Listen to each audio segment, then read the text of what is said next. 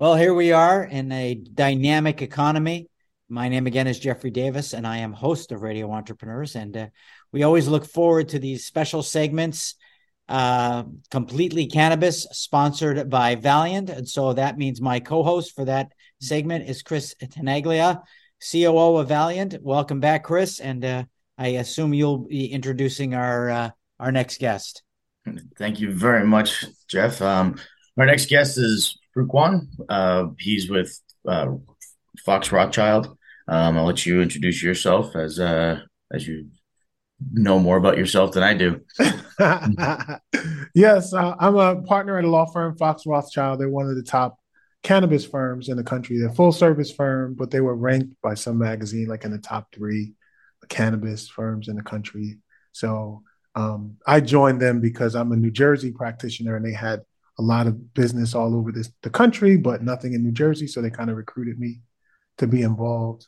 I got in the cannabis business really not by choice, but by force. I was the general counsel for the state Senate majority office of New Jersey. So I was the head lawyer for the state Democrats back in 2014, 15, all the way up to 2019. And during that time, they were going to legalize marijuana in the state of New Jersey. I thought there was no chance we were actually going to get it done, but we did. It was a lot of work. So as it got to the point that I realized that it was going to actually happen, it was going to be legal and people were going to make a lot of money, I said, I want to be one of those people since I worked on it more than anybody else. So I left the government and went back to private practice, and now I help people get licenses and stay out of trouble. So, I think that that's great experience because you've been able to, the barriers to entry. Is that correct? And so you can direct your clients through the process probably a lot more efficiently than other people or other attorneys who are trying to work just from one side. Plus, you have the connections all the way through to the other side. Yeah, Correct? I think that's very helpful. And like a client will come up to me and say, I don't like this rule. I want to have 20 cannabis dispensaries. And not only can I explain to them what the rule is, I can explain why we did it that way, right? Because we didn't want to have a Home Depot and CVS situation in the cannabis field where you had all the mom and pops out of business and everybody would go into two major, corporations. So we decided to limit the number of licenses you can have so that we can have more people that have licenses. And that's the reason why. So I think it's very helpful to clients to be able to see that instead of just looking at the rules and saying this is fair, this isn't fair. So Well, that, Fruqon, the New Jersey took a little bit of while to actually take off and to actually get all their licenses and all the regulations under standpoint. Is all that kind of out of the way now? Is it more of a streamlined process? Is it easier? Ah, easier? No, but it's there. It's set up. It's moving the way it's supposed to move. People are getting licenses every month. There's a group of people that get licenses, and I think if you have your stuff together, and it takes a lot to get your stuff together, right? You have to have a location. You have to have a lot of money. It's good if you have some experience, but if you have all those things and you get to the finish line, I think you can be successful at least in getting the license. well, I like what you said. It seems like the emphasis from the state of New Jersey is really on small business and entrepreneurship, which I think is a great way to incubate an industry. I don't know if it'll always stay that way, but you're really trying to put an emphasis on that. Is that correct? That's 100%, and that's the reason it's taken so long, right? So if the state had just regulated and legalized marijuana and said go for it and let the wolves eat the sheep, it would be a lot easier and a lot faster process. But when you put in that we want to have social equity applicants and we want to have minority owned applicants and we want to have women owned applicants and we want to have micro licenses and we want to keep track of those things, that's why it takes longer, because of the process. And I think in the end, it'll be worth it. Well, I'll interrupt again and I'll just say, I think that sounds great. And I'm a big supporter of empowerment of entrepreneurs and minority entrepreneurs. But, big business, it follows the money. Mm-hmm. And I would assume, like vultures, they're hovering over that category, wondering when is my opportunity to jump in and swoop in and get into this category. And you see that from foreign companies, Canada, and you see it from other entities. So I'm wondering, is it only a matter of time until they get their piece of flesh in New Jersey? I think so. I think it's only a matter of time. I think 5 years from now, the big corporations will be in and they'll be owning a lot of the dispensaries and a lot of the cannabis cultivation facilities as well.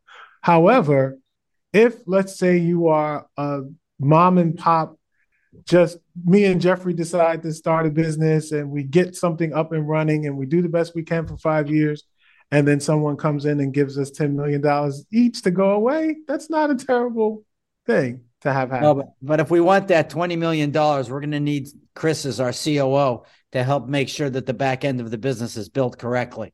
Exactly. Well, more so the front end of the business. We're on the construction side. Right. Oh, sorry. I guess we use the term loosely in a different way. So you've practiced outside of the cannabis industry. I'm wondering if you could talk to some of our entrepreneurs of some of the unique characteristics of the cannabis entrepreneur. I will tell you this. So I was a litigator for 25 years, and I'm a litigator. Still, half of my practice is doing that because there was no such thing as cannabis business, for most of my career. What I'm finding is there are a couple types of people that get into the cannabis business. The one type of person is the entrepreneur that has been successful in something else, right? He's already built 20 hotels or 20 funeral parlors, or he has pharmacists and stuff like that, and he sees cannabis as the next frontier. Let me take $10 million of my money and get into that. So that's that group of people. And then there are another group of people who are getting into business for the first time because of cannabis. They've never done a business plan. They never raised any money before. This is their first business, and this is the reason why. I'm rooting for both. I think the first group has a leg up, obviously, because they've done it before. But I would like to see these new entrepreneurs that are getting in just because they love the cannabis plant. And I think regardless of what happens to a lot of them in this business, they will forever be successful entrepreneurs in something else. And I tell clients all the time, like everything that you're doing now, you could be doing with laundromats. You could be doing with a trucking business. You'll probably pick the hardest thing because not only do you have to raise money, but you can't put your money in the major banks. You can't get a loan. Like it's a lot more difficult in a lot of ways than most businesses. So Fruqon, do you guys do any help with capital raise at all? Yeah, but not formally. It's just because like I've been in this business and I've gotten like I guess a level of prominence in the business. I get calls from people that are looking to put their money somewhere, as well as people that need money. So I'm able to do some brokering and just matching, but it's not a formal thing that we do. And I'm going to ask a different question. It can be to both of you, and I don't know how you feel about it, but we notice in the food industry, which is one of the largest employers in the country, that people who go into the restaurant business are not necessarily the best entrepreneurs for the food business. That people who go into the restaurant business are best when they're business people first, not people who love to cook. Do we find in the marijuana industry, you can draw that same line in the sand that people who love to smoke marijuana are not necessarily the best people in the marijuana business, that it's best when it's entered by entrepreneurs who are business people first? Nothing wrong with smoking marijuana now, but if I'm a pothead, sorry, that might not be the best criteria. All of my clients, I'll say, and Chris, I don't know if your experience is a little different. All my clients are made up of teams of people. It's not like one person will come to you and say, I want a marijuana license. And if they do, I'm always recommending that they get some help, right? Because maybe you need somebody that understands marijuana and what's a good strain versus a bad strain, but you also need a CFO, right? You also need a CEO that knows how to run a business, right? You also need some millions of dollars. So there's going to be an investor involved or a bunch of them. So you put that team together with all those different ingredients, and I think then you have a chance of success. Jeff, to your point, there's a lot of teams that come on with these quote unquote master growers, and Fruqon has his law license, and there's a full educational process that goes along with that. When you are a master grower, there is no such thing as a master's in growing. So there's no real qualifications other than you grew some really good pot in your basement. So you got to make sure that whoever your master grower is or whoever's going to be helping design the facility has done this before or has a good track record, or else you can turn your facility in a really wrong direction from the very beginning. And I'm pretty sure Fruqon, you've seen that before as well. I've seen it many times. I've seen people that try to put teams together with their friends, and that's never going to work, right? I'm always like, well, this particular role is for somebody who's managed a bunch of money before. Who do you know that does that? This particular role is for a CEO. Who do you know that's done that? If I were to tell you who was the prime suspect to succeed as a dispensary owner, I would find a pharmacist, right? He's been selling drugs for years. He knows how to keep track of stuff. If you want to know who's going to be the best grower, find me someone who's a farmer, generationally a farmer, that guy. Find me a chemist to do the manufacturing. Like what's happening in marijuana is not like it hasn't happened in other industries. It's just like the newest thing. But guys just trying to put together a group of friends because they have a passion. I don't know how that's going to work. That's in most businesses. You fall prey to that. Yeah. Very interesting topic, and we hope you come back again.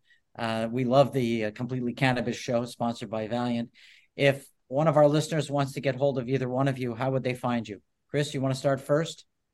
Sure. As always, you can call my cell phone, 617-462-7895, or you can get us on valiant-america.com, and you can go right in the info box and shoot us a message.